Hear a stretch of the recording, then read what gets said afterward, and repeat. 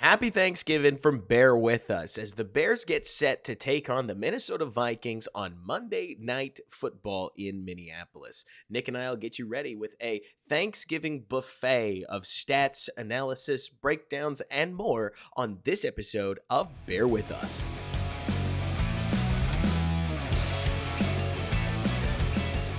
What's going on, everybody? My name is Robert Schmitz, editor-in-chief of Da Bears blog, here as always with my co-host Nick Whalen of Football Guys for another episode of your favorite Chicago Bears podcast, Bear With Us. Nick, how you doing? We're recording on Wednesday, but I think this is going to come out near Thursday, so happy Thanksgiving, Nick. Happy Thanksgiving. Yeah, man. I'm still traveling, not my normal setup, and I certainly have my favorites for Thanksgiving, Robert, but I'm curious to start with, what are some of your favorite things to eat on Thanksgiving? The turkey. Everybody hates on the turkey, but You're a turkey guy. Dark meat turkey is delicious. And recently my parents have gotten so I'm probably 29, but I still go over most of the time to hang out with my parents on Thanksgiving. And my mom used to cook this massive buffet of Thanksgiving dinner before she realized that 8 hours of cooking for 45 to an hour and a half of eating and then 3 hours of cleaning just didn't feel worth it. So we started just like grilling steaks and whatnot. But there is this part in my soul that is like, oh, but that turkey kind of goes off. And I think I'm the only one in America that thinks that way. The stuffing is the other one that I'm like, oh yeah, that stuff rules. But what about you? So hold on. Are you the stuffing so it's in the bird, or are you the dressing so it's made outside the bird? Oh, I guess it would be dressing, right? Okay. If it was stuffed, I think I would really enjoy it. That sounds awesome. I would do that myself if I got the chance. But I guess I've never tried it. What about you? Yeah. Stuffing is my favorite because I feel like it gets a little bit more moisture and flavor going on there. I like sweet potato pie. I think that's a good one. Yeah. The turkey I struggle with, Robert, because it can get dry, and then you're like, but some people get nice with it. So what owner, if I said cook it better? Right? Yeah, exactly. Yeah. Like, Our owner at Football Guys, Joe Bryant, he infused like Coca-Cola and marinated within the turkey. So I'm curious how that would taste. I am too. I mean, there's so many things that people do with food that are just outstanding. Like the first time I heard about what it was, a beer battered stuff. Like you get beer battered fried chicken, etc. I was like, who thought of this? Who thought this was a good idea? Why does it work?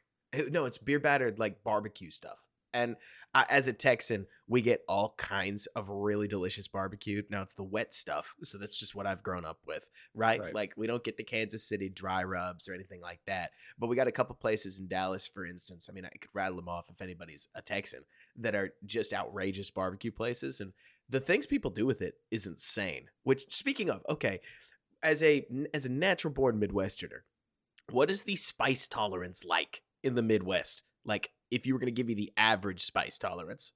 It's not high. Seriously? It's probably medium range. But I mean, it's not like Indian food, is like here. Oh, yeah. You know what I mean? And then there's probably you guys, we're probably somewhere in here. We're probably low middle is my guess. No, I get you. One other piece to living in Texas that just gets funny is that, I mean, you go to a Mexican restaurant, they want to put jalapenos and habanero peppers on nearly everything, right? And then you go to a barbecue place and they want to give you 14 jalapenos and a raw onion most of the time.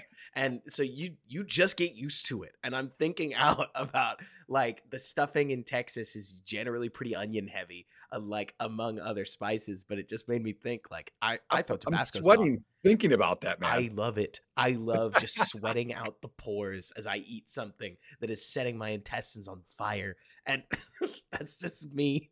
So, something else is making me sweat, Robert. Okay. As we dive into this game here, I'm burning on something. Okay. I'm burning on something. Killer segue. So I watched all 22. You did as well, and there's something that just bothers me from a schematic thing. And this is, again, as a coach. Okay. There's certain things you do and don't do. Okay.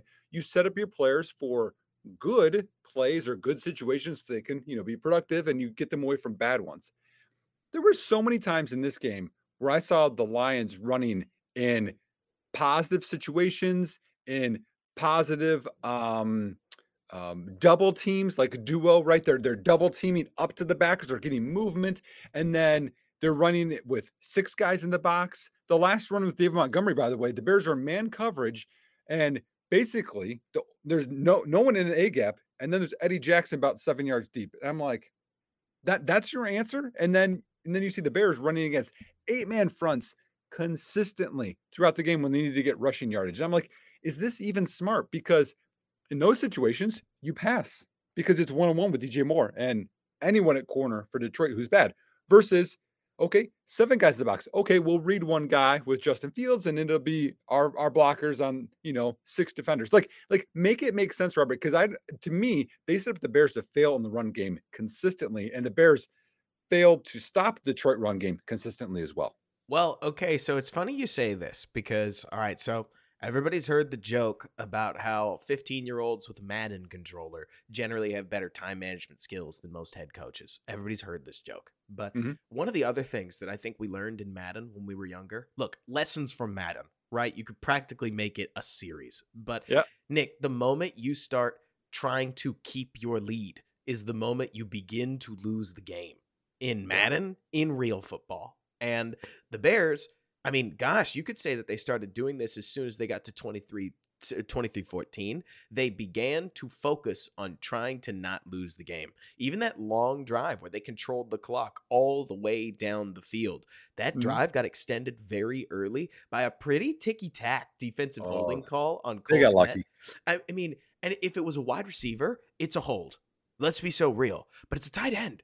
Tight ends tend to battering ram their way through DBs Mhm. all the time. I'm almost surprised that the DB got punished for it on that specific play, and it ended up breaking open a drive where the Bears were able to eat nearly 9 minutes. But to your point, the Bears seemed as if they got the edict to run the ball. And I'm surprised with the way that they ran the ball in some of these cases, just because you talk about 8-man boxes. But I mean, Nick, you go and you look at the second to last drive, the Bears are using short and long motion to move Mercedes Lewis all over the line of scrimmage to change up the run fits for the Lions. And they were able to, I'm not going to say every run was perfect, but they at least moved the ball on more plays than in the Yep. second drive.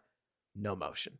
We're just going to line up and run our 8 against your 9. And in a shocking twist, that did not work. Well, And and it was inside zone. There were no double teams, and no, if it was our Feeney, and he gave just a little forearm shiver basically to, "Okay, Nate Davis, you got him." He goes up, and then you see Detroit, and they're like manhandling, moving back Dexter and Billings and whomever on a double team, and obviously Edmonds doesn't, he doesn't come up as quickly because he's a past linebacker, and it's just like oh yeah. that's coaching, that's scouting. And pulling from history, you remember that period between about 2014 to 2019 where the NFL, college football, everybody collectively realized that running it up the gut on 4th and 1 is a failing proposition because Mhm. you'd swear that it failed more times than it succeeded. Like I Yep. can remember some horrible, oh man, I'm going to dig up a bad memory. You remember the absolutely abysmal 2019 week 1 Bears game against the Packers with that Cordero Patterson like run up the gut. I think there was more than one, but I remember one in particular that lost like 3 yards because James Daniels blows his block immediately and then just gets eaten. Oh, what I'm trying to get at here, modern defenders are good enough, they are talented enough that if we don't respect that they can win one gap when they know we're running the ball, we are being foolish. Yep. Like it is incredibly difficult to ask even a really good rushing team to dig out nearly 9 guys, 8 guys in many cases, to create any running room at all, let alone when they know it's coming. I mean, I'm not saying you have to run play action, but can't we at least pull DJ Moore across the formation with that snap motion? Can't we at least send, say, Cole Kmet or Mercedes Lewis across the formation to set up a pin and pull toss outside? Not everything Mhm. needs to be toss running game, Exactly. but if we don't at least threaten that we could go somewhere else other than up the middle, then yeah, they're going to tune up and you end up in 3rd and 9 after 2 blinks of the eye, right? Mhm. Yeah, and how many times did we run that split zone, right, where your tight end comes across the formation and kicks out the backside D end, successfully or unsuccessfully I was called about to say, command. did they? Did they Right, kick right. out the I mean, backside D end? they ran the play, but what do you do? That's a sift block, right? And that sift block, how many times have you seen that where they bluff that and then they leak out into the flat on that easy play action? You can dump it to him. He's got another crosser, and then he's got to clear out. It's like a little float over there, or the quarterback can run. Like that would be easy because at the end it was we need to take time off the clock. We want to move the ball and get first downs. Well, feels like the Bears only want to take time off the clock, even when they drove down when they're up 23-14 after Fields' long run. What they do? Run, run on 3rd and 7, kick field goal. Like they didn't even want to convert down there. It's like do things where Fields was running all day, making smart decisions on the edge. He could just sit and take a sack, and I'd be okay with that sack. That's fine. That's still running the clock. Like do things on the edge because interior was not working all day. No.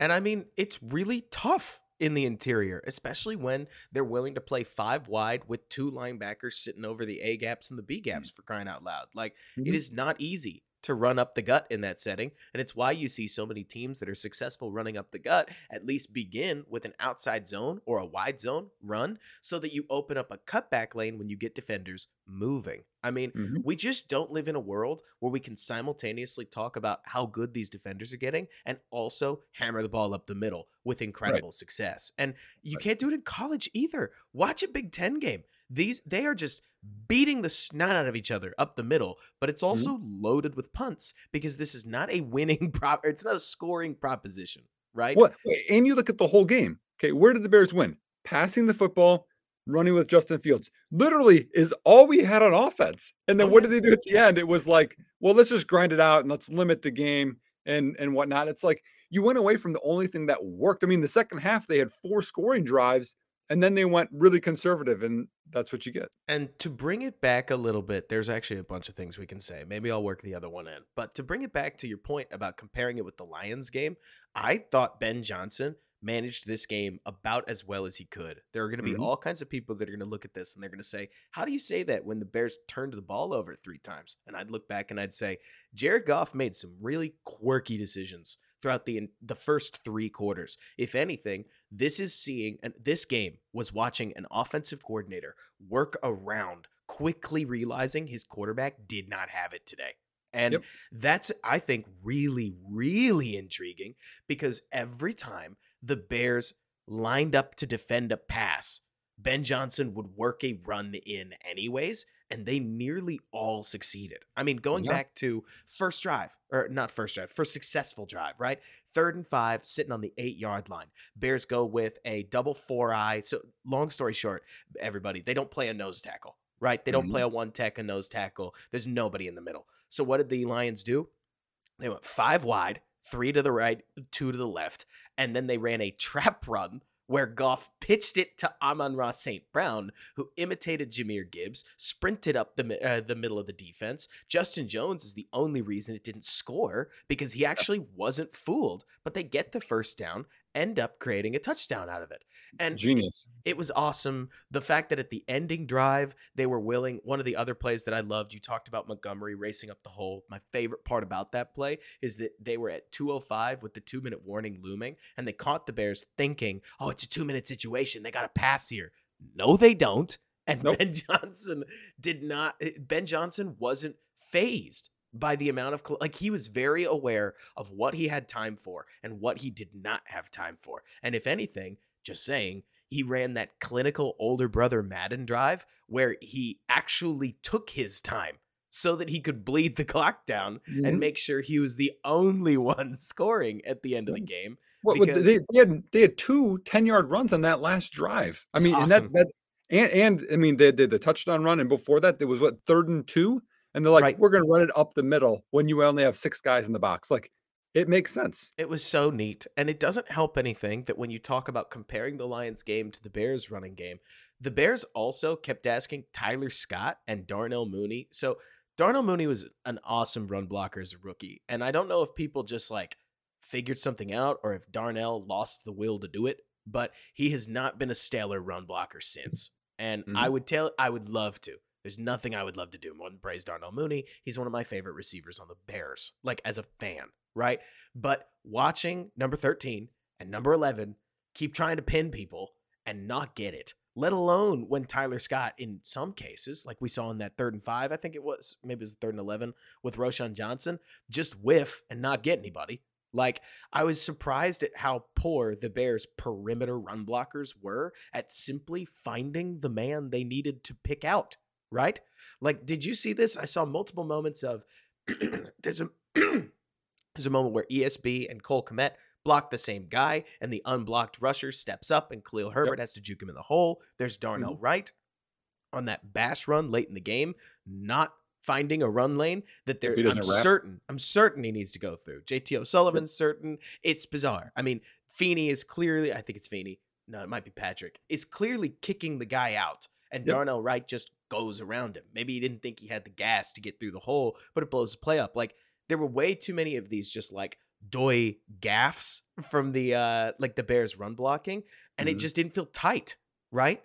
Well, the biggest one is the one you talked about with Tyler Scott, where he's coming in to dig out the safety on a run play, and the safety runs away because he's in man coverage with Kmet, who motioned across. There's no one for him to block. If he just turns and gets in the way of the corner, Roshan Johnson might have a 30-yard touchdown run. But instead, he just turns around and looks around real quick, and then Roshan has to, if people remember, it's on 3rd down where Roshan hits the defender right about the first down marker. He fights and goes over the top of him, and then Nate Davis pushes him for a first down. But like, it didn't need to be that hard. No. One question is this. So I know we want to be warm and fuzzy a little bit about the Bears defense. They've got, 3 turnovers. The special teams got one, all this stuff. And I talked about on our last podcast that the Lions got 29 points in only 19 minutes of time possession. Question for you, Robert, off the top of your head. Mhm. How many times did the Lions punt?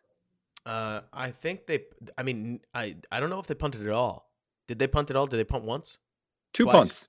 Because they turned it And over. like that's the sign of a good defense, right? I mean, we really didn't stop them outside of them just messing up and turning the ball Well, over. okay, you have to count the 3 turnovers, so that's 5 stops.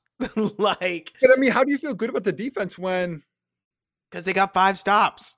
Like, I do hear you. I promise I would love to just wax this defense. Truly, because the Bears being bad and Matt Eberflus getting fired would warm my, not the Bears being bad. The Bears being bad does not warm my heart. But Matt Eberflus finding his way out the door is a direction that I'm definitely leaning towards. yeah, And so I would love to tell you that this defense is playing like really badly, but for crying out loud, man, Gervon Dexter, a rookie, knifes through the middle of the defense, tips a ball that ends up floating to Tremaine Edmonds. It's awesome. We're getting big time contributions from him. He beats Penei Sewell for Penei Sewell's 2nd quarterback hit allowed of the season off yeah. the edge. He had a Then good game. later, he clubs, I think it was the center whose name escapes me, Frank Ragnow. Like, he clubs a 1st round pick center, gets right around him, and nearly ends up with a sack. Like, you got real contributions from Mhm. Gervon Dexter, the 1 tech, 3 tech, and defensive end, for crying out Like, loud. do you understand that? Like, who are some defenders that you liked on film? So on film, I liked TJ Edwards. I thought he was all over the place. It was so funny because I expected to hate Tremaine Edmonds. Tremaine Edmonds has this god awful missed tackle that I think everybody remembered against On Jameer Gibbs. Gibbs on that? hmm Yep. Okay. Outside of that, I thought he looked quick and took away a decent amount of passing game. The biggest problem I had, man, is the Bears just kept calling cover 3. Like, they called cover 3 nearly all game. They would rotate the hook curl defenders, the 2 defenders over the middle for everybody, and they Yep. would just push them back like 10 yards deep to where you had your 2 corners on the edges. You had your 2 hook curl defenders lined up with them. So that cover 2 line you always see, right? The 5 defenders, basically ducks on a fence, or birds on a fence, like underneath at about 5 yards. They pushed it up to 10 yards, and we're trying to cut off the Lions' like interior stuff.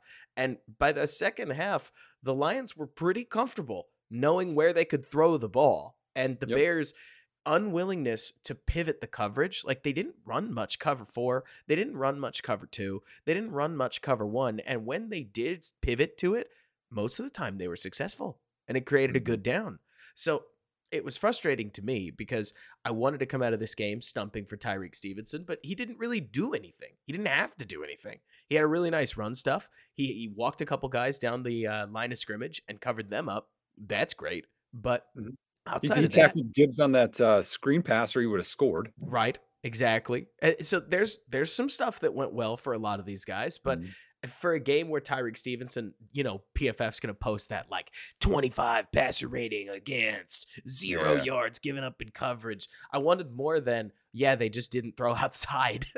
No, well, they didn't need to because I mean, their offense is Laporta and Amon-Ra St. Brown, and in my mind, like, if you like, everyone knows that, so bracket St. Brown, like, literally, if Laporta had 100 yards and the rest of the receivers had another 150 yards and you lost and St. Brown got shut out, I'd be like, "Okay, cool." Like, think of, like, basketball, like, box and one. Gordon, you just follow him everywhere and play whatever coverage you want else. I'd be okay with, but he scored a touchdown. Anytime they needed a crucial third down, he ran an option route. Like, he did whatever he wanted the whole game. Oh yeah, and they let him.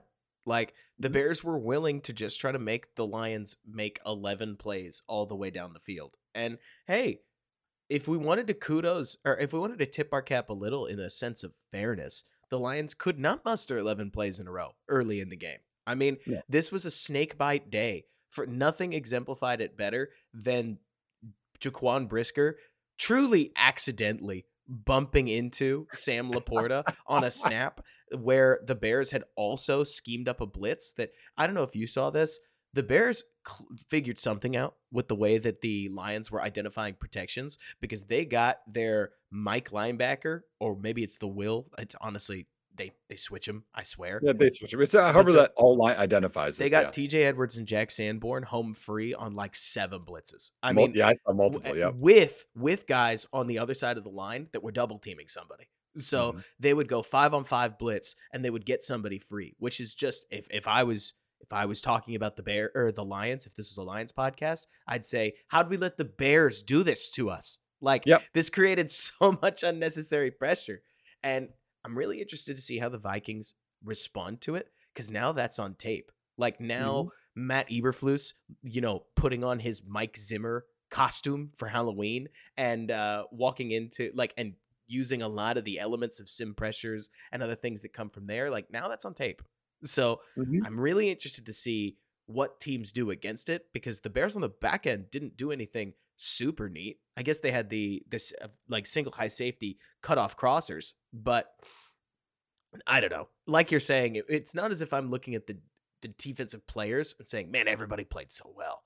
It's more Mhm. like the defensive line played better than they nearly ever have. We got some contributions from a little bit of everybody. That unit Yep. is feeling themselves, and Pickens too. Yeah. I mean, obviously, Ngakoue is terrible, but yeah, yeah, everyone I think had some flashes. I mean, I even saw in coverage. I mean, what you talked about Edmonds. I mean, Edwards too. Like they cut off things. They cover a lot hmm of area there. I think Eddie Jackson had a pretty poor game. I mean, I want to put that touchdown to Williams on him. There are a few other plays I think that he didn't do as well on. Jalen Johnson didn't have his best game either. no, There are a few things he could have done differently, but um, I mean, in the end, I mean, the Lions, they're a really good offense, everybody, oh yeah, and so like that's part of it is that when your D line has some flashes and your defense has some flashes against a really good unit, it's positive. It's just to me like I want to be excited about something defensively after that whole performance, and I can't because like even like why is Montez Sweat playing what 60% of the snaps oh, and Aiden okay, that Hutchins one is I can playing actually 94%. you're not going to believe this, but I can vouch for that one. Why is Dylan Cole getting reps at Mike linebacker? I couldn't tell you. Why are we rotating Mike linebackers? I don't know. Why are we rotating Terrell Smith and Tyreek Stevenson? No idea. Yep. Montez Sweat never played more than about 70% of snaps at Washington either. Hmm. He may just be a big dude that needs rest because Okay. Chase Young would play the whole game. Montez Sweat would come out, I'd say, 1 out of every 3 drives. And so Matt Eberflus might actually just be covering for his guy in saying Okay. like we're platooning him so that he doesn't have to say he's 6'6" and huge frame. It takes a ton of like think physics, right? It takes joules, mega joules of energy to Oh man, move you're that getting into body, it. right? And he tires. It would not surprise me, but I don't know if everybody's gonna love that answer. I mean, and it's quite obvious when he was not in the game because Oh yes, Ngakoue would just get launched on and run fits. Rasheem Green played terrible again. Like you want to think about this offseason. I know people want to be excited about, they could sign Brian Burns or any free agent DN. I mean, they're probably not going to be there, but I always think of like when I go on my mock draft simulator, Robert, Oh yeah. I'm getting at least 2 edges before the end of day 2 is done because, like, we need edge help more than we need interior D-line help, and I still would like another D-line interior guy. I think they're gonna have to figure out what Dexter's gonna do. Just because as Dexter's getting faster and faster as a pass rusher, which is awesome, he also had a couple of moments where he got moved with a capital Yes, M he did. at the point of attack, Yep. which we would have expected him to be a little bit better about. But at the same time, he's a week 11 rookie. You know me. I think rookies get the entire year to just learn. The moment you have to Mhm. start counting on rookies, and emphasis on the word have to, not they proved themselves, therefore we trust them. But the moment that you say Justin Jones is really hit and miss, so we're going to play Gervin Dexter because we think he can create some pressure for us, and then you Mhm. get smoked at the point of attack, like, we would love to see better if we cared about winning. But right now, I don't know, man. It's Well, it's and such a Pickens complicated balance because, like, if you told me that the Bears have gotten blown out, I'm actually not as down about the coaching staff and the team. I mean, I still don't Mhm. love the staff, right? But this was a game that, from a coaching perspective, you just can't make a habit of blowing 98% chances to win, according to No. ESPN analytics. Like, I mean, that is a really anyone. scary thing.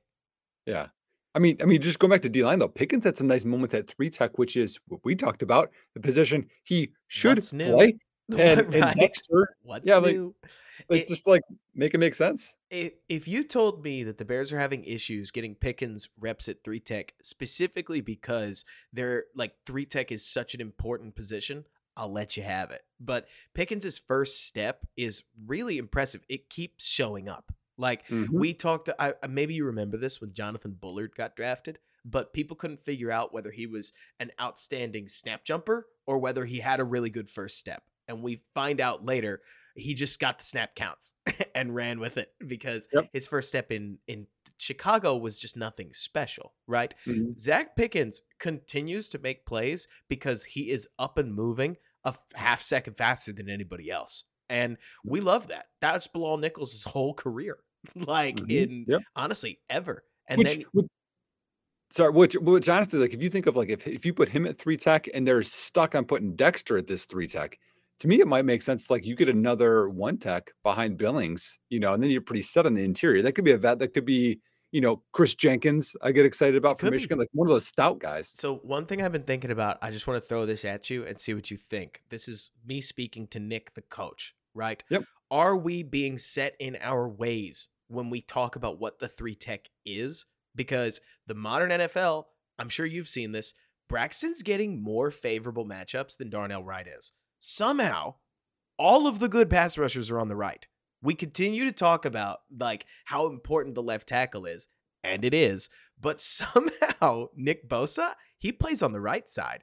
Aiden Hutchinson, he plays on the right side. Like, Khalil Mack? Khalil Mack, he plays on the right side. I mean, you No, Daniil no, no, Hunter, no, why is that? Danielle Hunter plays on he the right plays side. on the right side. And it's because for years the good tackle was on the left, so you'd want to square up against the bad tackle. And so Exactly. now with Darnell Wright on the right side, you wonder, is that the new premier pass protection position? Because he's drawing all the tough matchups, so clearly he's Mhm. in the right spot. Rashawn Gary plays on the right side. I mean, Yep. you think it's fake, but you go through the Well, schedule and it's so all so of them. I think it's 2 things. One, just you're talking about, like, where are the mismatches? Like, we talk about this too, like, why we like Kyler Gordon in the slot because you put where's their worst defender, and we put our best player there, and you're Right. gonna obviously eat. That's part of it because right tackles are better in run blocking and not as good as pass blocking historically. But then Historically. Lane Johnson, right, and some of these other ones, like, if you want basically to be a good passing offense, you need basically 2 left tackles is what they call it. But the other thing is this, Robert, offenses, they're right-handed. More of your runs go to your right, but Yep. also as a quarterback, a lot of right-handed quarterbacks throwing to your right is way easier than your left because when if you are on the video, you guys can see if I'm here and I have to throw left, it's tougher for me to see over my shoulder Right. pad. I mean, shotgun's a little bit easier, but going back, it's way easier for me to throw to the right. And no matter what, it's easier to throw to the right, even if you're right-handed, despite being able to look either way. So I think having your best pass rusher there, being able to have his hands in the face or get more Right. pressure and he has to roll left, that's advantageous for the defense. And taking this conversation about are we thinking about these things correctly? Because, like you're talking about, there's real advantages to this, but we can get stuck in our ways on what the textbook told us when we were originally learning football or what your first coach taught you, right? Mhm. As running games get wider, as they start to get more horizontal and they don't really want to just jam things up the A gap anymore. Quick question, honest question. In a standard overfront where you've got your three tech towards the strong side, are you expecting your three tech to be a pass rusher, one gap run defender? Or in modern ball, are you expecting him to have to eat a double team? Like, Yeah. has the double team eater moved out in modern running games? Honest question. What do you think? No, I think so because here's the other part of it that you're talking about is that so like let's say you're like, hey, we have to put um we have to put Zach Pickens at the three tech and Billings at the one tech on this play to be successful. What do teams do? Then they shift, motion, trade, boom. Now all of a sudden Pickens has to be at the point of attack on a double team, and you're gonna just cut off Billings on the backside of a run. Like teams do. That's why they motion and shift their tight ends and their Right. receivers so much to make the run fits more advantageous for them. That's the whole point of it. That's why Right. you see basketball drive, kick. Then you have a good matchup and you Right. have a lane. Like coaches know what they're doing, and that's why they do it. So, in my opinion, yes, because you're going to do that because your three tech can't hold up. And that way, you can double team up to a backer on a stretch or an outside Exactly. zone or whatever. Yep. And so far be it from me to cape for Matt Eberflus and the way that they're designing positions, but I can't help but wonder if they're almost trying to anticipate a shift towards three tech becoming the point of attack a lot, and they're wanting a huge body like Gervon Dexter that Okay. can still handle himself as a pass rusher from that position, but also doesn't necessarily get Justin Jones by default. When he is getting double blocked and combo blocked, because the Mhm. more of those that he can hold up against, debatably the better on first and second down, even if you lose just an ooch of juice on third Mhm. down. But I don't know. I have Yeah. no idea. No, Right. I mean, I think it's a. I mean, if you can be bigger and still be athletic, I think that's the. I mean, that's a little why I'm shying away from Newton, the D tackle from Illinois. Everyone's Oh, always touting him up. He's very nice, but he's on the smaller side, and I just don't know because what are offenses doing? Offenses are going back to this power run game more because defenses got so light that it was all and they this play so much horizontal too stuff. high.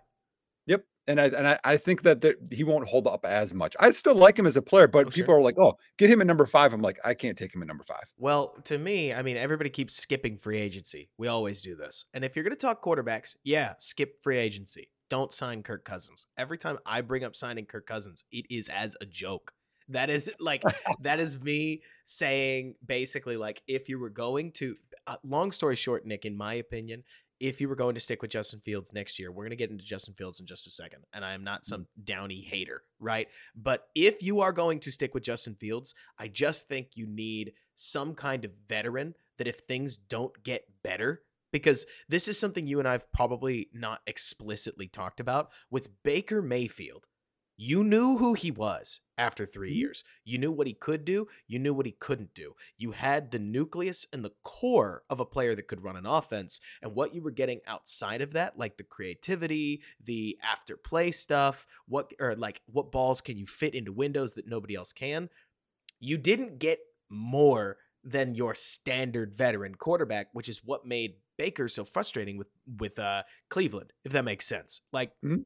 you had a quarterback that basically played like a modern day normie vet quarterback, like the benchmark, Andy Dalton. right? Andy Dalton is a Well, great a example. worse version, but yeah. And so the Browns felt like they needed to move on because they were like, Yep. what are we going to do? Commit to Andy Dalton? With Justin Fields, you've got this kid who is playing like A minus to A plus improv football. When you roll him out, when you get him outside the pocket, when he is on the move, he is electric. What we are Mhm, getting from within the pocket is, in my opinion, still not quite there. Like, there's mhm. just enough where I'm like, oh, it's becoming a habit. If we got a game like Sunday, because this is so important, right? If we got a game like Sunday after 6 weeks of Justin Fields balling and hitting strikes over the middle from the pocket, hitting dagger routes, hitting quick shots, like throwing the ball with a little bit of anticipation to spots over the middle so that guys could run with it after the fact, then a game like Sunday, whatever. It's pretty good defense.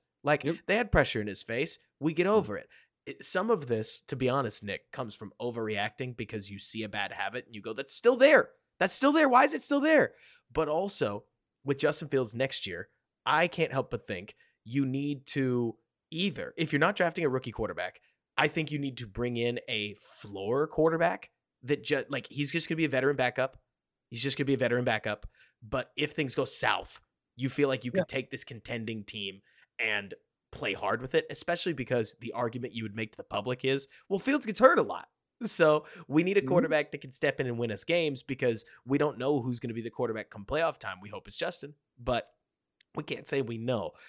I can't believe we're we got off topic though. What I was trying to say. Well, hold on with that though. I Yes. mean, that's you wouldn't stick with Bajent, assuming that he will progress as your So backup. Bajent ends up in a funky scenario because I would have absolutely expected us to stick with Bajent. I would have, but once you're betting everything on Fields, who you've got all the magic Mhm. outside of the system quarterback piece, and you want to see the seeds of your system quarterback just sprout a little. Just show that we've got the smallest flower that we can work with, like within structure. And then if you get that, you don't think you need a backup quarterback. But if you don't, because it's a big bet, right? Yeah. The moment you pass on whatever pick you get, you have to commit to Fields. I mean, you're Yeah. committing to the guy either way, right? Like whether you're committing to a top 2 pick or you're committing to Justin Fields, you're making a commitment this year. You are either way. I mean, to me, like that guy, ironically, Robert, you could bring Andy Dalton back because I think he's going to be a free agent. He'd be like a perfect It guy makes who's a a lot of vet sense. who could help lift the quarterback room. He could teach the young guys, and still you have this floor that he's not completely terrible Mhm. if there's an injury and he has to start for a prolonged I time. would literally see if I could try to trade Bajent for a 6th round pick or something like that. I mean, just because I think that there's somebody out there. Man. I think there's somebody out there that values Bajent a lot, and maybe I keep 3 quarterbacks. It's possible, but I think the team moves in a different direction than we have a young backup rookie. If you don't also have another young backup rookie, if that makes sense. Like if we're going into contender mode. But anyways, Yeah. all I was trying to say in this is that when people talk about Johnny Newton and others, like we're skipping free agency. The defensive class in free agency is looking pretty good. And Mhm. granted, we don't know who's going to make it to free agency, but guys like Christian Wilkins, guys like Chris Jones, guys like Daniil Hunter, guys like Bryce Huff, guys like I'm not going to mention Josh Allen, right? The Josh Allen as in He'll get Jaguars. franchise tag to resign. Like there's plenty of these guys that we could look at. Zadarius Smith could play for his 3rd NFC North team in like 4 years. I mean, there are plenty of help that the Bears could sign Yeah. at edge and defensive tackle that honestly has not been market available for Mhm. quite a little while. And if you Mhm. looked at these guys as 1 to 2 year solutions, I think you're going to get more out of them than you are going to get out of like drafting a kid. Well, We it's going say to take this a every while. year. Yep. We say this every year, Nick. You and people like you and me that love offense, that love being nerds, that see the value in offense, are always trying to find an excuse to draft everybody on offense, right? Yep. But this is kind of the year for it. Like, No, it is. It is true. So here's a thought experiment with Justin Fields. Okay. So, because I know we're going to get into him here, I'm sure more. So, what quarterbacks, Robert? Okay, and yes, this can be off the top of your head. Okay, and this again, like people like Robert has no idea this question's coming. no. So, who knows how good this answer will be? What quarterbacks in the NFL are standalone? Like they're the elite quarterbacks. They're gonna lift their offense, and it really doesn't matter as much the weapons around them. Who in your mind are those quarterbacks right now? So I'm a big believer that people are not cognizant of how much teammates matter to quarterbacks. Mhm. Like we saw Jalen Hurts pop. He's on the Eagles. They are a phenomenal football team. I don't know if there's any better example than what we've seen with Brock Purdy and the 49ers. And by the way, this is to take nothing away from these quarterbacks. If you put Dak Prescott on the Eagles, shockingly, I think he'd be better. Would you believe it? Like if you Yep. took Justin Herbert and you gave him receivers that can apparently all they need to do is catch in some of these cases, they would still win more games. Like Yep. what I'm building up to saying is that I would argue there's only 2 guys that are truly independent of the system around them right now, and those are Mahomes and Josh Allen. And Okay, so outside of that, I mean, I'm even including, because that's the thing. There are tons of people that yep. if you have picked up on what I'm trying to say, that you would say, well, you're not talking, you mean Joe Burrow? And I'm like, yeah, I do. Like, Joe Burrow, as good as he is absolutely at the mercy of who his weapons are. I'm not saying he would go into the Mac Jones tank, but for crying Yep. out loud, he's a kind of guy that's going to take 8 to 9 sacks at sometimes in a playoff game. And if Mhm. receivers aren't getting open, there's nothing he can do about it. Mahomes has this bizarre and silly wiggle. You swear his speed, like his foot speed, scales independently with what defender is trying to chase him because he's always one step faster than whoever It's that guy so is. weird. It's It's yeah, nonsense. you're always waiting for him to get tackled, but no, so that's exactly kind of my point here, Robert, because so Mahomes and I just have just again, basic stats, everybody. I'm not Right. this isn't super well thought out, but, so Mahomes is only point 0.5 quarterback rating better than Justin Fields right now on the year, and we just watched him on Monday Night Football. He Totally. struggled because his receivers couldn't catch the ball, I mean, multiple times, and that's frustrating. So you're like, "Well, wait till he gets a supporting cast." It's like, "Well, if he gets an extra supporting cast, Right. who doesn't?" You talked about Jalen Hurts. Jalen Hurts is 1.5 quarterback rating better than Justin Fields. Right. You have Purdy at the top right now. Tua, people talk about him and it's his weapons. Russ has had a little bit of a resurgence here. Dak Prescott, you had mentioned, but I think he's got some solid guys there. Kirk Cousins, interestingly enough, is fifth. Lamar Jackson, I think he's got some guys Kirk around him was now. balling this Yep. year. Like Yep. Kirk and Goff are Oh, two quarterbacks that well, Goff too. Yep. everybody decided who they thought they were, but these Mhm, guys are playing mhm. ball because Yep. to me the like ideal quarterback, this is just how where I am in my football journey. I'm so ready to be wrong. Like if things happen that disprove this, like I'm totally fine with this and I will learn. Right. But it Mhm. sure seems like you need a head coach that's a conductor, and then you need your quarterback to be your lead guitar, who's going to mostly play what the conductor told you to do, Yep. right? But then every once in a while, you're going to rip off a solo that's going to add to it, right? Mhm. Some of the best quarterbacks, and maybe part of this is because of the too high revolution. Man, we are way off topic when it comes to Bears Oh, Vikings. no, this is good. Like Whatever. maybe part of it is because as the Bears or as teams have shifted towards too high, Bears fan, if you're at least 10 years into watching football, you probably remember that throwing deep was the whole thing as recently as 8 years ago. What Yep. happened? Teams were still moving out of this Legion of Boom, Seattle cover three base defense that was playing an absolute hot load of one high. And the Yep. best way to break that open was to break it open deep. Then Mahomes happened. You could argue Patrick Mahomes by himself shifted the league towards too high because if you weren't playing too high, Mahomes was going to cook you and you were going to end up with games just like we saw where the Chiefs and the Rams squared off in Mexico City and hung 50 points on each other. And defensive Yep. coordinators did not want that. So they Mhm. started playing these too high quarter shells and they Vic worked to like, Fangio. right, Vic Fangio happened. They started to Yep. work to pretty decent effect and people have started to iterate since then. And now, would you believe it? I mean, I'm sure you've seen it. Now the Fangio system's a step behind. Like the Yes. defensive coordinators have been in the lab. They are coming up with some crazy stuff, and it is Mhm. awesome to watch what our boy Sean Desai is doing in Philadelphia, as Mhm. well as what guys like Brian Flores. There's all different ways to play defense. But what I'm trying to talk about is that as the league shifted towards one high, guess what came back? Dink and dunk. Yep. Like the boring stuff that Yep. people that we grew up making fun of, suddenly guys like Jared Goff and Kirk Cousins that will hit the back of their drop and fearlessly throw a ball into a tight window in the intermediate are gashing defenses because bleeding your way down the field is the new hotness. It's at the It is. very least it's meta, right? It's Mhm. working. And so Mhm. I think it's really interesting watching this realm of quarterbacking because your ability to play in structure is probably more important than ever right now, right?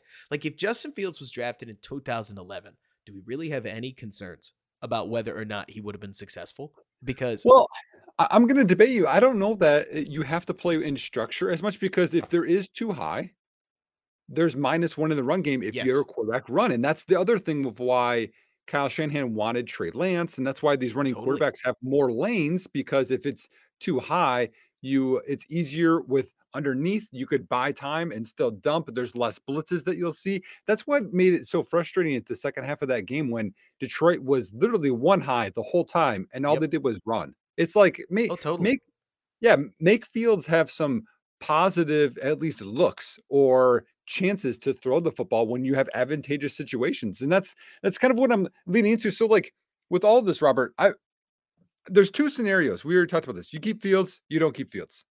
Right. But I have this one that just is so juicy to me that Bears fans they argued they didn't like this one. Okay. You trade out of one, They let's didn't say you like go this down one? to 3 or 5. Yes. Yes. You saw it, right? No, I don't know if I did. What are you about to tell me? So again, it's lucky because Marvin Harrison falls to number 4. So we trade down from 1 to 5, okay? And you get whatever else, but you double up and you go Harrison Jr. and you go Brock Bowers. And people are like, "We have a tight end."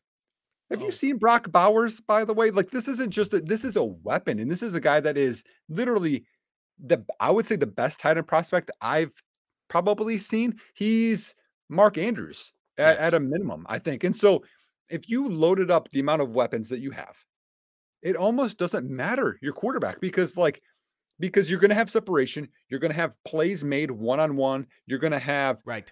contested catches made, you're going to have everything. The floor is going to be so high and that they're going to be cheap. I mean, DJ Moore, you'll have to pay here sometime soon, but you'll have all these weapons around and Cole Kmet's locked up. These other two guys are locked up for 5 years. That if Fields is where he's at right now, middle of the range quarterback, he'll be upper middle to lower elite tier, and you have the run aspect. What do you Okay. think? Okay, so let's talk about this because I Mhm. love the idea. Adding weapons to the team, never a problem. I have a bit of a bone to pick with taking Brock Bowers really high because I don't trust offensive coordinators to use him worth that value. It's the same problem with Jahmyr Gibbs getting taken as high as he is, right? Yeah. It's also the same problem I have with nearly any super duper high safety selection because as much as I love Jalen Petrie, the moment that you take him 34, you better hope that teams know how to use him. And Yep. then you get a player who's Gumby, he can do anything, and he makes that pick look like it was just perfect in Houston. But that's always a risk, right? Mhm. But the main thing I want to focus on here actually is okay, so if we were going to like talk about the quarterback in terms of basketball, do you believe Justin Fields is a point guard? No. I think he's a shooting guard. He is. Like and that's great. But loading up weapons around a quarterback that calls his own number so often, do you feel like that's efficient? Well, I think it is because of this. We know that he's not going to throw into tight windows. So Right? he needs bigger windows. And if you Yes. have better weapons, this is way better for him than it is if you just have Byron Pringle and whomever else out there. Yes. But if Fields was a 3,400-yard quarterback for the rest of his career, right? Mhm. And you drafted Marvin Harrison Jr. and he becomes an 800-yard-a-year receiver just off of volume. DJ Moore's volume never goes down. He stays a 1,200 to 1,300-yard receiver, and Brock Bowers becomes a 600-yard tight end because he just Mhm. doesn't get the ball that often, and Fields scrambles continuously, like into the future. Do you feel like you got what you needed for that? Does this make sense? I Like, if this is the scenario, I feel like the Bears are winning. you would hope. Right now, they're pulling losses out of wins. I Like, know, but I'm just saying in that scenario, you're probably threatening the defense so much that there's easily yard runs, right. plays, and scrambles that are there because they're like, we can't let these guys beat them over the top. Now, again, every player can bust. I'm not saying that these No, guys can't totally. not hit, but also a quarterback you draft could not hit us too, as we've seen before. So like that's why you have to Absolutely. weigh both. To The me, like I just look at Purdy, I look at Tua, I look at some of Oh, these yeah. situations, and I'm like, Goff, if you have all these weapons around them, you could have so many different guys succeed. But you just named three of the point guardiest quarterbacks in football right Mhm. now. And to me, when you stack weapons around a point guard, then the team sings an ensemble song, right? Mhm. Whereas when you give Jalen Hurts, who I think plays like a little bit of a shooting guard, like Yeah. Jalen Hurts will call his own number. So how many weapons do you give him? Three, just three. And most of the Yeah. time, you're only going to use two, depending Mhm. on what like you're doing on or depending on how the offense is going to try to attack the opponent across from them. It's not to take away from anybody. It's more to say that you're either going to play 2-man games with A.J. Brown and Devontae Smith, or you're going to play 2-man games with Dallas Goedert and A.J. Brown, Yep. right? Yep. And then if you don't, A.J. Brown's going to throw a fit and get his way back into the game plan. I digress. Yeah. I think, Nick, the argument that I'm trying to make is when I watch this Bears team, especially on games like Sunday, I have a hard time saying that there is a cast issue around Justin Fields. I mean, we saw Equanimeous St. Brown separate on a post. We saw Darnell Mooney create separation over the middle. We saw DJ Moore seemingly get open at will. Did you ever see DJ Moore get stacked? I didn't see DJ Moore get stacked. No, you know what I he played mean? well. Yeah, I'm just thinking, like, if you want to take this team to the next level, to me, like, that it's more because, like, your other alternative is people are like, go left tackle, and I'm like, I think Braxton Jones has earned Oh, yeah. I mean, another year left tackle, and like, I think that's too high for edge. So you can either move down more, but to me, like, even if let's say Fields doesn't make it, and you surround all those guys, Tyson Bagent, I think, would be very successful. I think Tyson Bagent is pretty point guardy. So Yeah, I'm right there yeah. with you. And again, See, that's what insert this isn't to quarterback. get too obsessed with point guard, shooting guard. It's not that simple. In Fields' case, one thing that kind of scares me, Nick, is Justin Fields comes off of 5 weeks rest, right? And so he hasn't taken hits for 4 or 5 weeks, and he looks crazy fresh. He looks as athletic as we have ever seen him, and that is awesome. Would we have looked this fresh if we hadn't gotten hurt? And instead, we had just been piling hits up week after week. I'm not trying to pick at this too hard. I'm more trying to say we saw the best version of Justin Fields. This, to me, was the Justin Fields we sold everybody on for an entire offseason. When we got passionate about this Bears team going 9-8 early in the season, it was with this Justin Fields. But sustainability has to be a question, right? 18 totes is a lot of totes, and we avoided 12 some odd hits in those 18 totes, but it means we didn't get away from 6 of them. And I can't help but wonder, because Tom Brady obviously did that thing where he called the league bad, which is unsurprising because it used to be that you could practice your guys to death, and now you can't, right?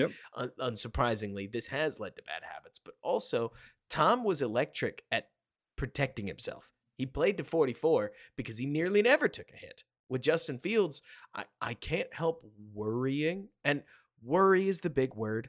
Like, how does this game progress? Especially now that Minnesota knows that we're reprising the 2022 offense. What happens next? And I wrote on our sheet that, to me, this game is darn near all the marbles for Fields, because he is edging his way back into the conversation. I think even the most ardent cynic can agree that this was a really strong game of Justin Fields doing Justin Fields things. And let's put it this way, Nick, in the eyes of 31 other GMs, this is how you make a trade value argument.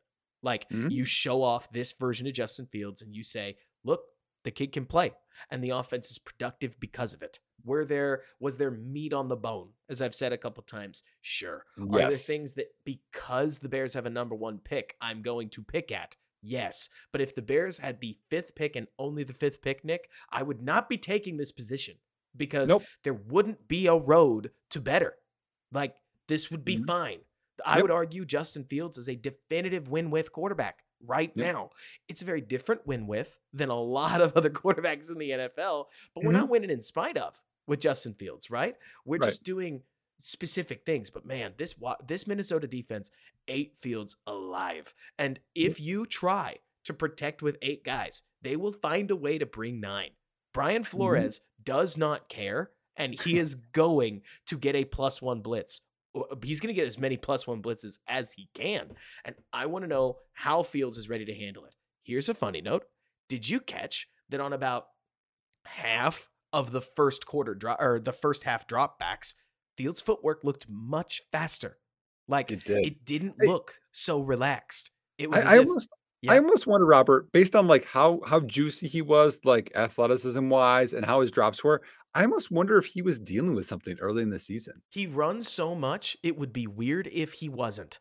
Does that make sense? Like, with Justin Herbert, let's use this as an example.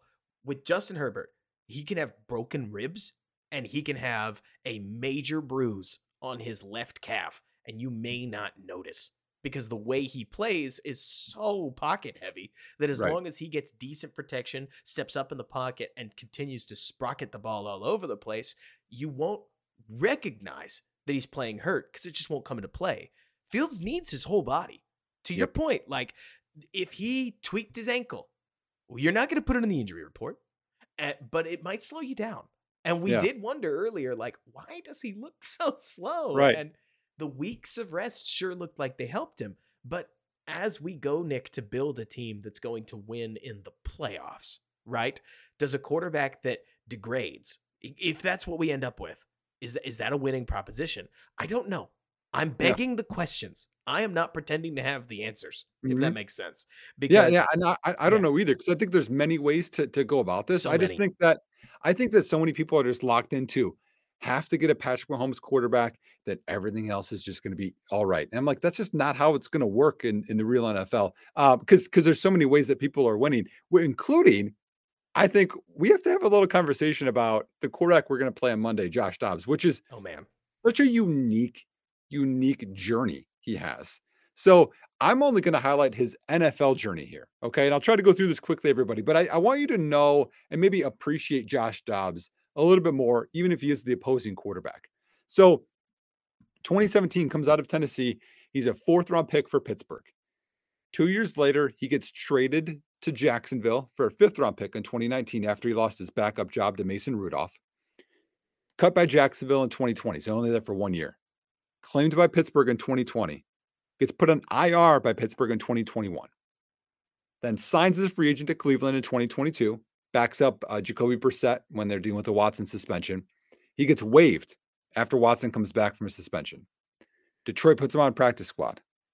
Then he goes to Cleveland, signs on their active roster, or I'm sorry, goes to Tennessee, signs on their active roster for 2022. Then a free agent again, signs back with Cleveland. Okay. He's been there before and is backing up Watson. Then on August 24th of this year, gets traded to Arizona, starts his first game September 20th or September 10th. Okay. Not long to learn the offense and start. He upset and beat Dallas. Okay. That's one win there. Then he's there for, obviously 2 months, traded to Minnesota on Halloween, October 31st, and then had to play because Jaron Hall got hurt on September 5th. Like Crazy.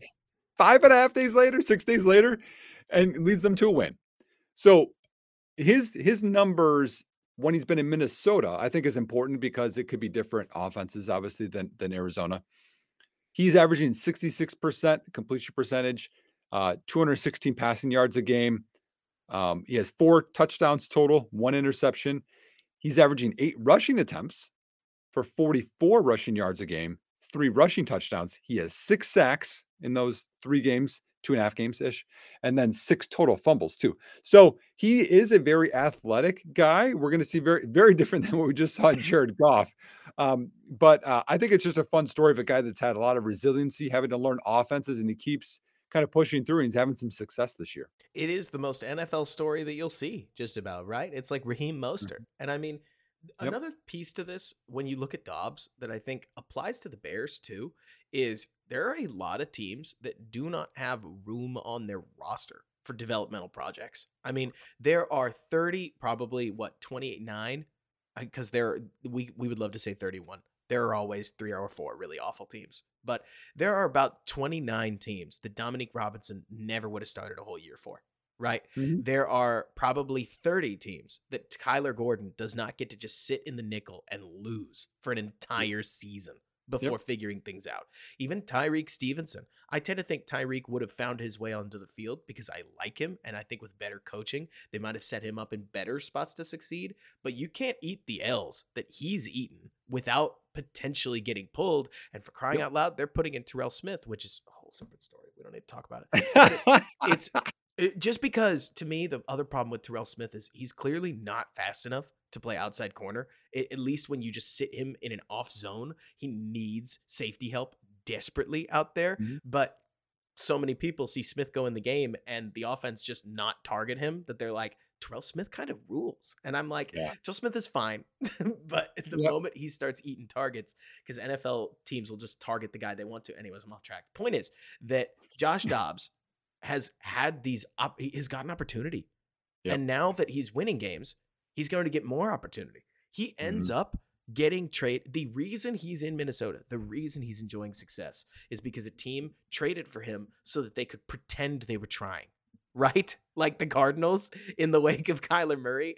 And Yep. they just traded for somebody that let them pretend that they were actually gunning for it in the wake of Kyler Murray's injury. And they traded for him as late as possible so that he would have as late as start as possible. And then he goes out and beats the Cowboys and shows that he can run a little bit.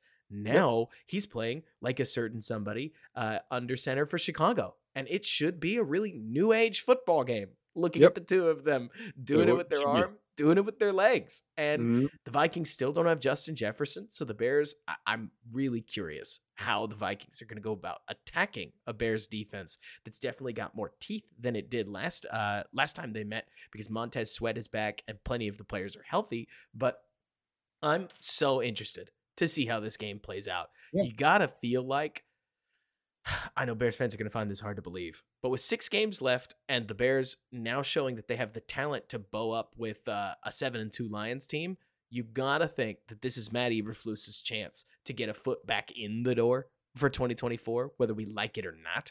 But you lose this game and then you stew on, wow, we just lost to the Lions and then we lost in prime time to the Vikings. You stew on that for 2 weeks over the bye and you come out against the Lions and you lose again. You're 0-11 in your division. You Yep. have to think at that point your walking papers are all but signed. Yep. Yep. No, I agree with you. I mean, this is such a huge game. Also, you talked about this. You talk about the resiliency of Josh Dobbs. We're going to learn something about Justin Fields and his resiliency to bounce back against Minnesota, against All this the scheme. marbles. I mean, Luke Getsy, his resiliency. I mean, are they going to set him up so they actually have hots? You know, because there are times in that game I didn't think they had hots. So, just previewing my classic preview here of the Vikings Mm-hmm. offense. Now, again, this is tough because, as you said, Robert, some of those games they had Kirk Cousins. Some of those games they had Justin Jefferson. Yep. So that way it's tough to kind of just define their offense. But they're the 11th best offense in the NFL, 8th in passing, 26th in rushing. They are a bad rushing team. Everybody. I saw a stat. Alexander Madison, I think, had it was 10 runs inside the 10 or something like that. He had -5 yards. Like, he is not a good rusher, I don't think at all, but also definitely when he gets near the goal line. In points per game, they're 12th, 13th in third down percentage, 19th in red zone production. Again, that's converting red zone opportunities into touchdowns. And then the defense, they are 12th best, which is shocking to me. To me, like how they've done with the talent they have is like kudos to Brian Flores. It's one of the best coordinating jobs. I want there to be a coordinator of the year really badly. Like, Yeah. we do coach of the year, and the coach of the year award, frankly, doesn't even get voted on well, because we just take the team that we thought was going to be bad, and Yeah. whoever ends up with the best record off of the team we thought was going to be bad, we hand Well, them the award. Matt Nagy, Matt Nagy, exactly. Brian Dable. How's Brian Dable doing now? I mean, like, yeah. Hey, he just won a game with Tommy DeVito, so there is like, I mean, look, Nick, if we were Giants guys, you and I would be saying, what's Brian supposed to do? He doesn't have a viable receiver. He doesn't have nearly any viable linemen now that Andrew Thomas keeps going down. And Daniel Jones is really struggling on account of it. Like, Danny doesn't have support, but even he's struggling when things are open. What's a coach supposed to do? We didn't give him anything. Coach of the year, man. I mean, there's a whole conversation. Anyways, I won't tangent off of that. All Keep going. right. Back to defense. So 12th best defense, 22nd in pressure percentage, which again, we talked about this last time we had this. They don't get home, but they are first in blitz percentage by a margin, everybody. They blitz 47.4% of the time. Second highest blitz rate is 40.1. They are 7.3% higher than even the second highest blitzing percentage team, which is massive. 19th in pass defense. That's how you beat the team that blitzes. They're 4th in rush defense, 25th on third down percentage, which is also not good. No. 16th in red zone percentage and 15th in points per game. Interesting here. The Minnesota, when they started the season, they struggled a bit. 3 of their first 5 opponents had 21 or more points. The last 6 opponents, only 1 has scored more than 21 points. Mm-hmm. So it's because the to plan me, is working.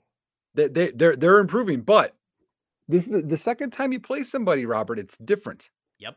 And so if the Bears don't have answers for this one, like you were talking about, this is big for Eberflus.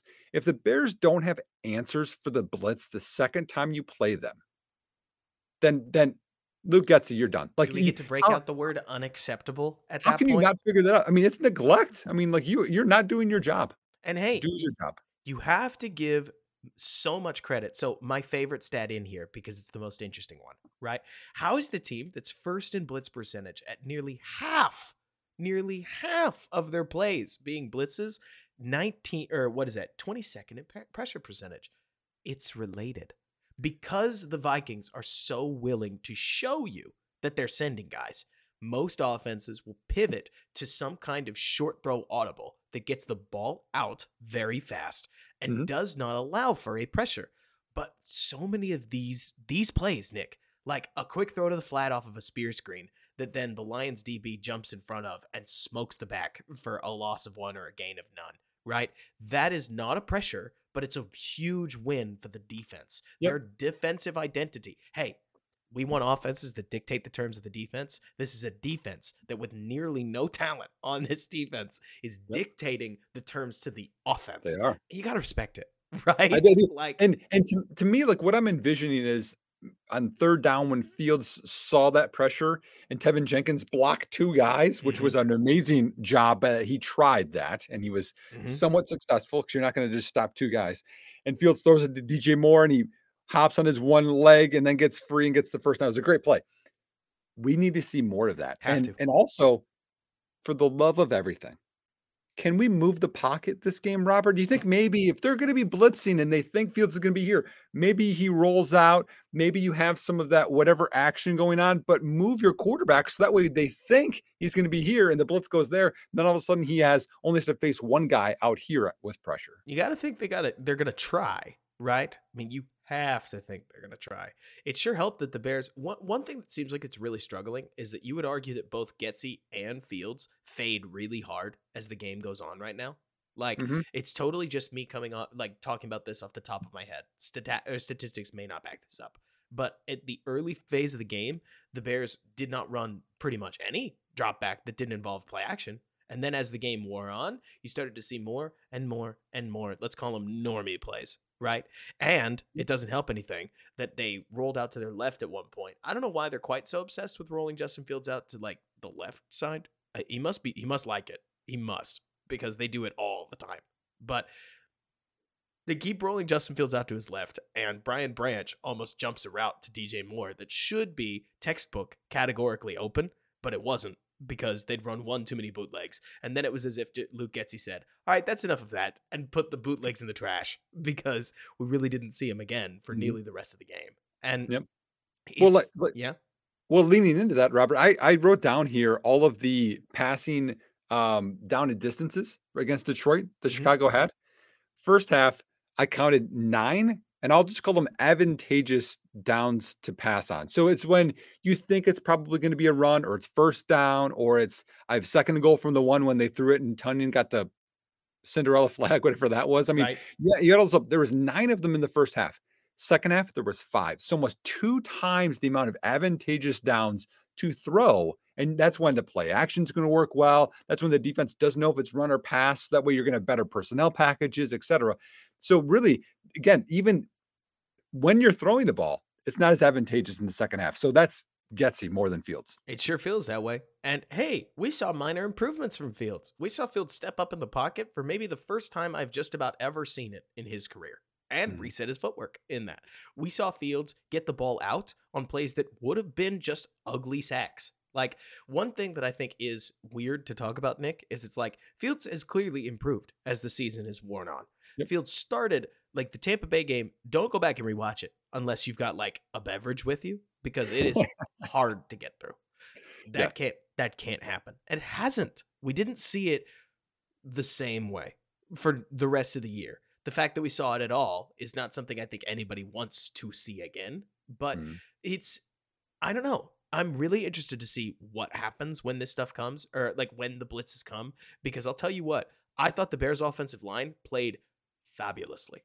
I thought there Mm. were some plays looking back when I saw it again where I was like, the Bears line played so well that you almost wonder, could we have gotten more juice out of this offense from a passing perspective? But to your point, maybe that's as much Getsy as it is Fields. I keep trying to operate, Nick, off of what I'm calling the 40-40-20 chart, which is nearly any time, if possible, I'm going to try to just assign 40% of the blame to the quarterback, 40% of the blame to the offensive coordinator, and then I have like a 20% give where it's like, Okay. we're going to put a little more on the coordinator, we're going to put a little more on the quarterback, depending on where it is, just Mhm. because, to your point, Nick, we will never, ever know. We will Nope. never, ever know We won't know. who drove what action. So Mm-mm. you just kind of have to keep thinking, well, both. And I'll tell you what, I don't know who would do the job. We're losing enough coaches as it is, just due to HR violations. But if we could see this offense with a different offensive coordinator, if we get desperate in our evaluation of Fields, that would probably be helpful just to try to eliminate one more variable Yeah, before. that's fair. I think you'd probably agree with this. The Bears, at the moment, and especially if the Panthers lose to the Titans, that is that is appointment viewing for every Bears fan. If the Panthers lose to the Titans, the Panthers are home free on not even the number 2 pick, the number 1 pick. Because Yeah. I don't know if you feel this way.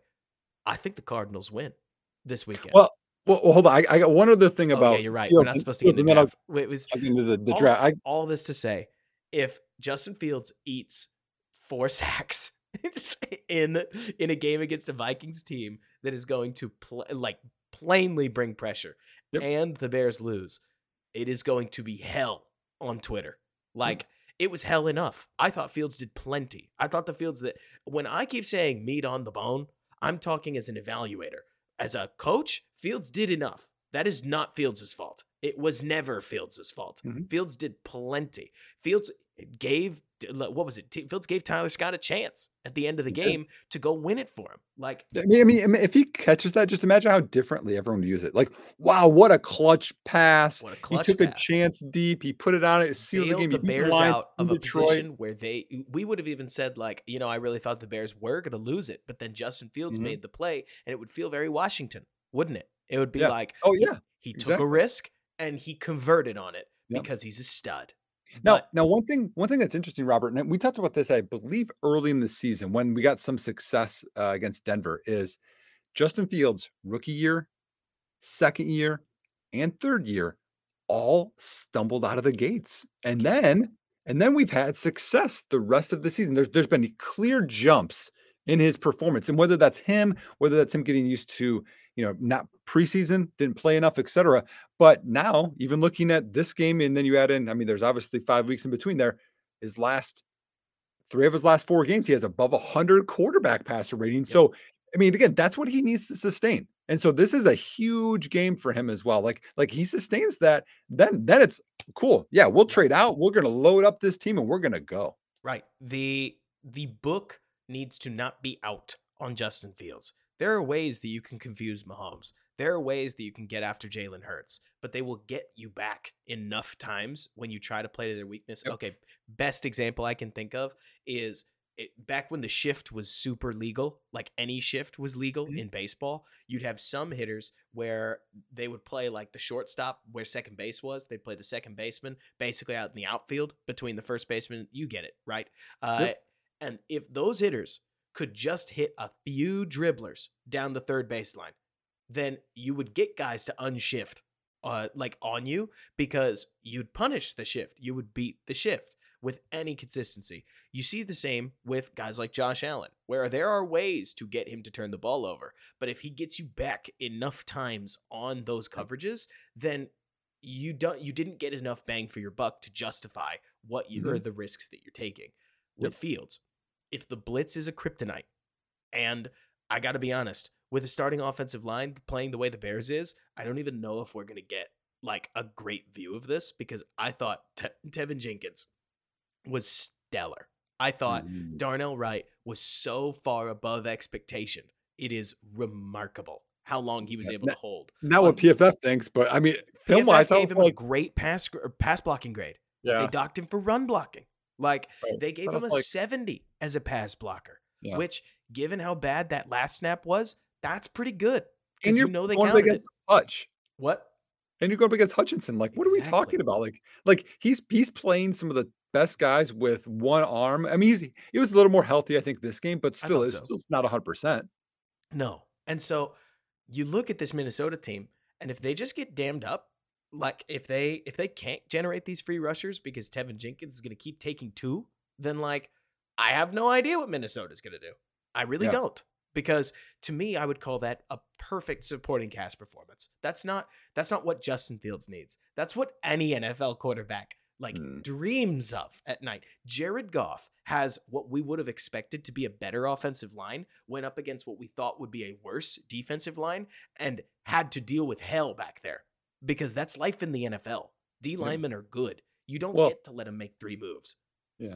Well, and you add in that Minnesota's going to blitz, and their run defense is fourth. So to me, like there's going to be the opportunities to throw, and so I think that's like going to be the big thing. Is like this is going to be kind of a make or break game for a lot of people. This is a huge game. Um, I'm okay shifting to NFL draft order. You cool with that? Oh yeah. Oh yeah. Okay.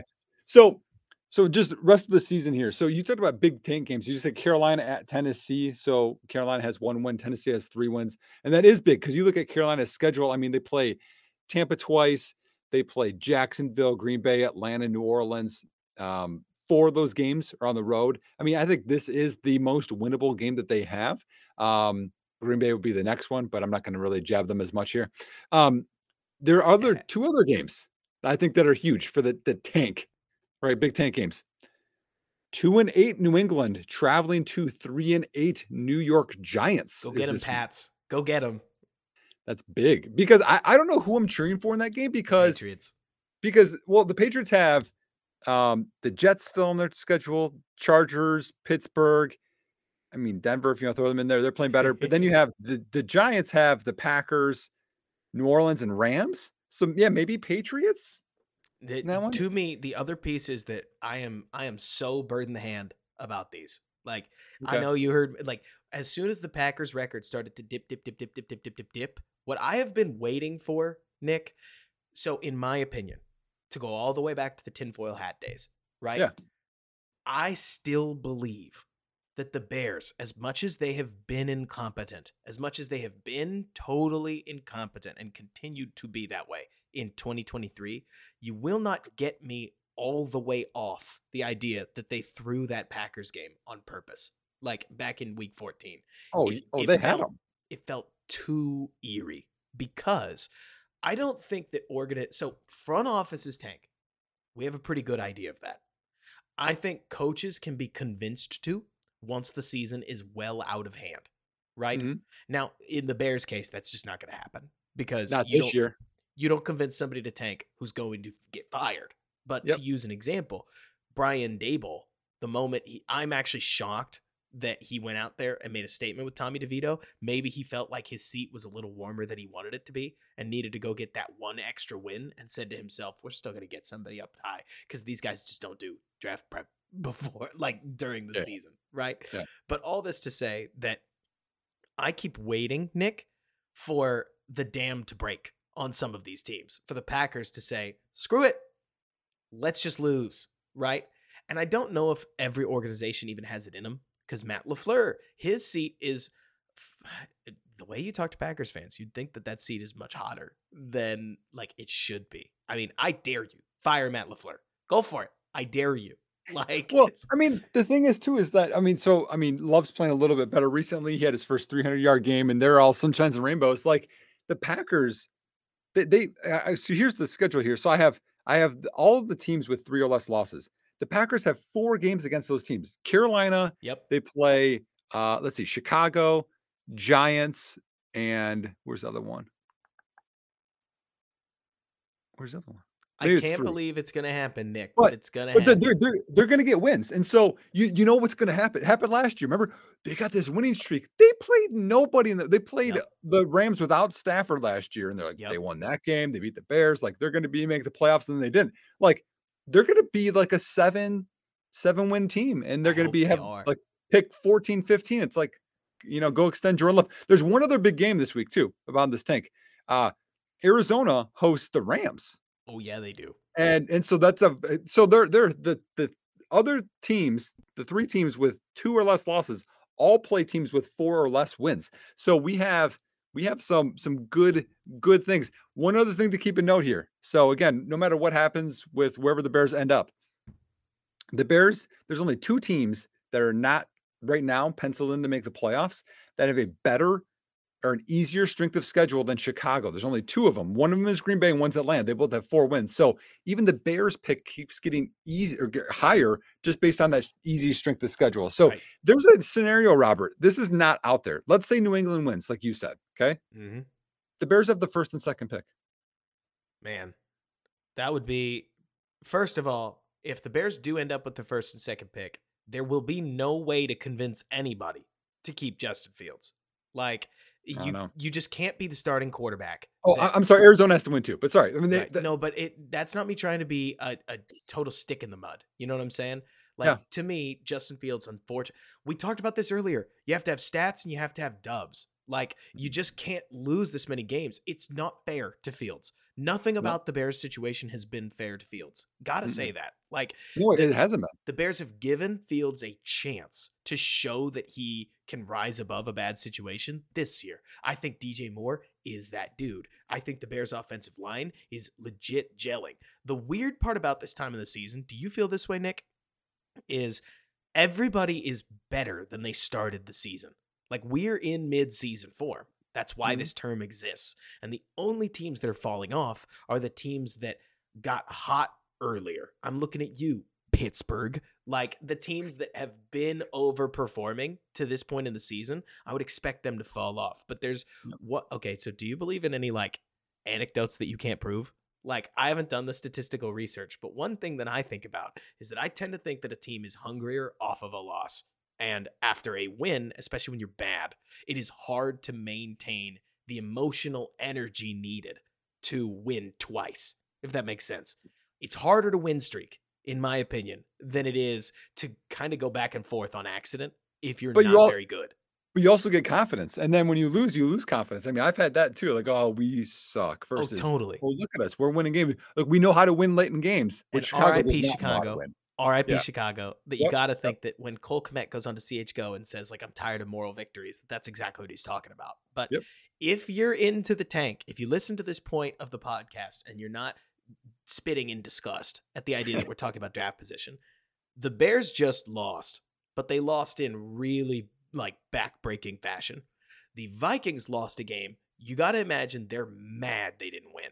Yeah. Like, they literally fumbled the game away on more than one occasion. And Mhm. so the Bears catch a Vikings team that you got to imagine is going to be wildly motivated. And it's a great test for the Bears. It's a great test for Justin Fields. If the Vikings win it, there's this sunshine like on the other side, right? I want the Patriots to win because I don't want this team shack it up, right? I don't want this team to mutter to themselves, our quarterbacks suck. This Drake May kid looks great. Like, what if we just sucked it? Or like, what if we just packed it in? So Right. the good news is that they're coming off of a bye, right? Yes. And they're about to play Tommy DeVito, aren't they? So Because they the didn't play Patriots, last yes. week. Yep, Like, yep. so they're coming off a bye to play a Tommy DeVito led team that, while they're confident, might have relaxed a little bit, right? Because they finally got that first win in a while. Like, Mhm. you talk about confidence, Nick, but I can't help thinking that there's an aspect of, yeah, man, we're just going to do that stuff we did last week. And that never works in the NFL. Like, Mhm. they watched the game too. And then on the other side, you got a Rams team that just had this really emotional last second victory against the Seahawks.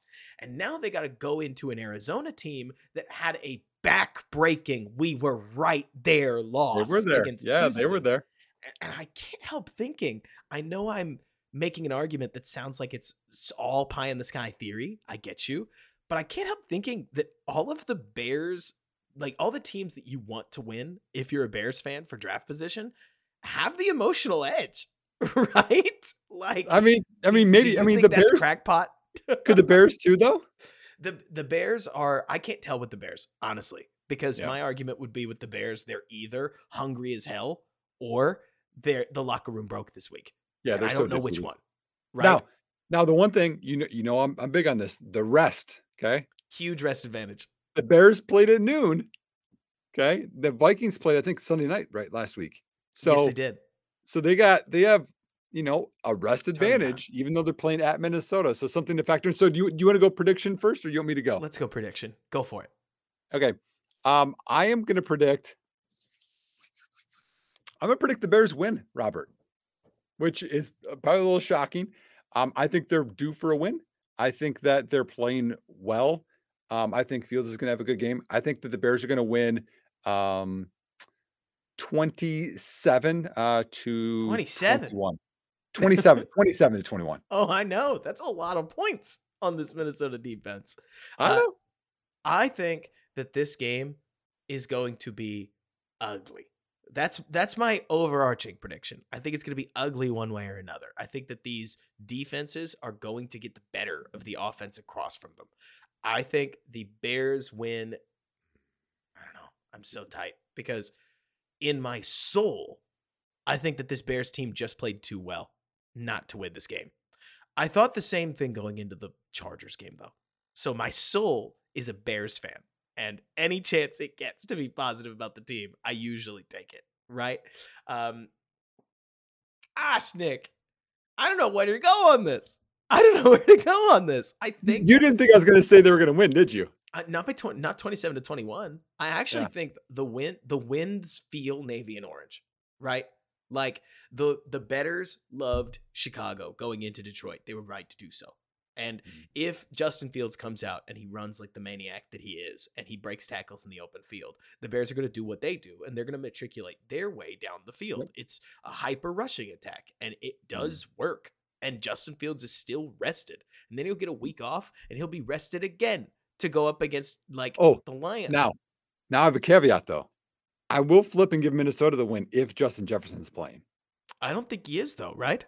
I don't I mean, it's still up for debate. I don't know, but if that's the caveat. If he's playing, I'm switching it. Right. I think this game is erased 20. I think the Okay. Bears win it, but we'll see. Josh Dobbs has done crazy things in the past. It's in Yep. Minnesota, which Yep. I tend to think really helps Minnesota. The Bears have not played well in Levi Stadium, if memory serves. But no, that's not Levi. Levi is San Francisco. Is this one US Bank? Yeah, US Bank. Yep. US Bank. But so I'm so I mean undecided, I mean, Nick. you have to think about this too, Robert. I know. It's prime time. I The know. Bears are 2-0 on Thursday night They and then are. Monday night here, And you know? Justin So, Fields is kind of a primetime king, kind of. yeah. And so I think I'm gonna go with a sloppy Bears 19, Vikings 16 game. But Yeah. I swear, if the Bears lose and embarrass me, I'm gonna be so mad at myself for You submitting both that as picked them to win. The Be what? well, and it was 19-13 earlier against Minnesota, Yeah, so it it was was. sloppy. Yep. So there you go. And now they're better. Well, they're. I'm so interested to see what happens, Nick, because Yeah. the Lions basically ignored the only piece of the defense that every other offense in the NFL, and I mean all of them, have tried to pick on.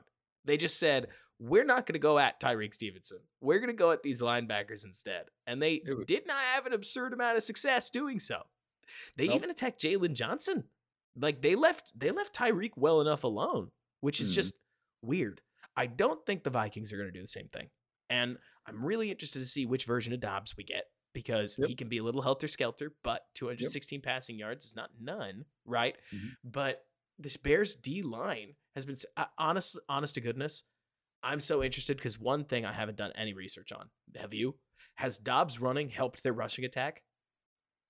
Oh, that's interesting. I don't know. Let me look quick because, I mean, let's look here. They have rushed Oh, yes, I would say yes. And so in the 4 games before he played, their They were highest awful.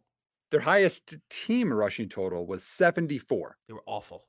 In the 3 games after, they've had 146, 125, 175. So they're gonna run the ball more. They've been trying to, right? But they've been terrible at it. Yep. It was a waste of a down every time they tried to run the ball. We talked about that in week 6. And so Do you do you do you know their lowest total yardage on offense game? You know who it was against this year? Was it against the Bears? It was abysmal. 220 yards is all they had. It looked to me, Nick, like they had designed their entire offense around Justin Jefferson. And when he went down, then it looked like they really didn't think he was going to go down until until Wednesday when he got announced out, because that Yep. offense that they trotted out looked all over the place. Yeah. And then the next week they had 452 total yards against San Francisco. Best game of Kirk's career, maybe? Hey, Very hey, possible. Bears defense is better than San Francisco. There it is. There it is. Lock it up. There it is. There it is. Lock it up. It's because Matty Eberflus was such a good coach, right? No, that's it. Yeah. It's the pass rush before they got sweat. That's what it was. But anyways, we'll see what happens. What a game coming up. I mean, Nick, we've been saying this for a while because the season has felt like it's so dang long, but this game might go for all the marbles. Like, this game feels like if Matt Eberflus is going to bow up and make a stand, this is where he's going to do it. And you know, the funny part, Nick, I am going to say something that might be illegal in Bears world, but if the goal was to be in the hunt in December, 2 wins will do it. Now, they've got to get 2 wins against 2 tough opponents. But honestly, Nick, after blowing things against easier opponents, what better way to prove yourself? Go beat a team that you should be able to punch with anyways, right? I mean, look at this. It's Dobbs-led Vikings. Then you get the Detroit again. Would be tough. Then it's But you're at home. You're at home against Cleveland. Detroit. Yeah, you're home. Cleveland with no Watson. I mean, they have a good defense, but their offense is what it is. Atlanta went back to Ritter now, you know. You got Arizona in Soldier, right? I like them spicy Cardinals, though. Like, and then you got Green Bay. Like, I mean, it's not difficult either. No, I mean, so this is a swing game for sure. I'm not gonna say the P word. Right. I won't say it. So the only thing I'm going to say here is, I know we're wrapping up. Everybody, I thank you guys for listening. You know, it's Thanksgiving. Travel safely, enjoy times with your family. That's when, I know sometimes it's not always easy with some family members, but try and enjoy as much as possible. And, you know, because you never know how many times you do get with these loved ones. Right. Absolutely. And enjoy the day. Enjoy only as much football as your family wants you to watch. That is a lesson that I've had to learn the hard way, is make sure, if possible, because do we know which, hang on. Let me see which games are on Thanksgiving, because aren't there 3? Yes. I mean, by the way, Nick, here's a question. I got it. You ready? Yes. So the early game is Green Bay, Detroit. And then it's Washington, Dallas. Sorry for laughing. I know. And then it's San Francisco, Seattle. That could be fun. That might be the best game. That may be the best game. And then, like, I always think it's hilarious when the Detroit Lions are playing every single Thanksgiving. I mean, it's a tradition. I get that. It is. But I always goes like, gosh, those years where it was Lions Bears, like, I got to tell you, having to explain to my family again for years consecutively that it was like, no, the Bears are playing on Thanksgiving. I got to watch the game and do post game. Like, nobody liked it. I am so glad that I get to just not deal with that. My best Thanksgiving memory, Bears playing, is Eddie Jackson's pick 6 to seal it against Stafford. Remember that one? Man, that was awesome. Another game. So if we're going to talk Thanksgiving Bears recent memories, the Fever Dream game where David Blow hung 1,000 yards on the Bears, but Mitch Trubisky was better, was hilarious. That was nonsense. I expected such a blowout, and then I'm like, what is this quarterback doing against the Bears? That was a bad game. It was so funny looking back. They did win, didn't they? They won, yeah, they won. Yeah, but people came at me because I was like, oh, they're going to blow out. This guy is not a good quarterback. And then eat my words a little bit. You know how Twitter always pulls up receipts. Look at you starting fights on Twitter. Well, you know the receipt keepers on Twitter. They're always out there. Oh yeah, sometimes you just gotta ignore them, right? But have a wonderful, wonderful day. The Bears coaches are still probably positive about this season. The Bears coaches are probably sitting there all week long saying, "Guys, we were right in it with a team that's 8-2, right?" And if you're gonna prove it, Nick, this is how you do it. Gotta beat the Vikings. This is it. Make or break. Comparing 2 teams really quickly. You got the Bears, you got the Denver Broncos, right? One team was awful. And then they beat the Chiefs. And then they beat the Buffalo Bills. And then they just started stacking wins little by little by little by little. Mhm. Even after they lost to the Jets, they were in the tank. They were in the toilet. And they said, we're better than this, and figured it Mhm. out. The Bears, somehow, every time, the talent seems to take us into a win that we couldn't avoid. Like, the Bears have yet to win a game that wasn't against the Panthers by not a blowout, right? Like, the Yeah. only games they're winning, they are annihilating the team across from them. And then they immediately drop the Yep. next one. Yeah, it's up and down. You know my favorite stat is I always just pulled just to be pro Justin Fields and have a little fun on Twitter is, Fields threw 4 touchdowns against Denver, and everyone's like, "Yeah, but it's Denver's defense." And then I said, Mahomes' 2 games against Denver and Josh Right. Allen, they combined for 3 touchdown It's a passes. different defense. They figured something out. They have. They have. And kudos to them for that. I mean, that's again, coaches switching to players' strengths and getting away from weaknesses. So, Right. good to them. Now, as far as the rest of the week goes, do we get your DFS article? Yeah, it'll come out. Yeah, I'll have to be working at it at, some in-laws, but it'll come out on Friday. Perfect, perfect. And then, folks, you can find me and Nick live right after the game. We're going to try to make these post games live more often because I think that just makes more sense. So this is me publicly daring myself to get the backdrop ready so that it doesn't look as janky as the last one did. But so beyond that, you guys have a wonderful, wonderful rest of your week. Have a wonderful holiday season. Stay Mhm. safe, bear down, and thanks so much for bearing with us.